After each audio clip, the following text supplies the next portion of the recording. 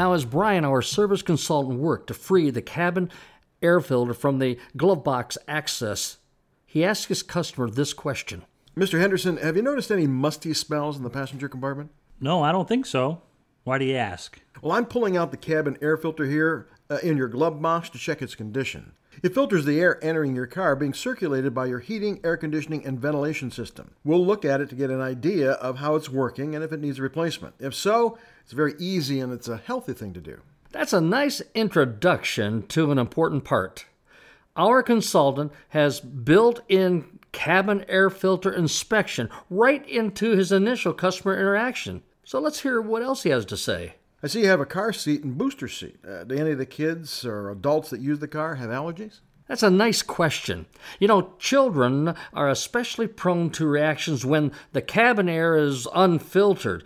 And don't underestimate the importance of a clean cabin air filter to your family's health.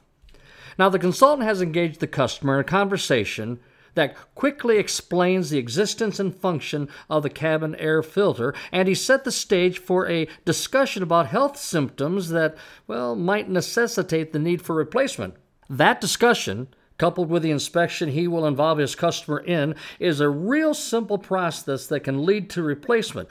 But if not, the customer comes away well aware of the importance of the part and the fact that the consultant is willing to invest his time to help ensure the health of the customer and her family.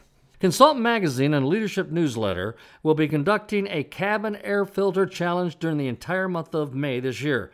In order to participate, your manager will report your cabin air filter sales for the month of March. The service and parts consultants throughout the winning dealership, they're going to share in some prizes. So you want to be part of that. So look to the May edition of Leadership Newsletter and Consultant Magazine for all of the details.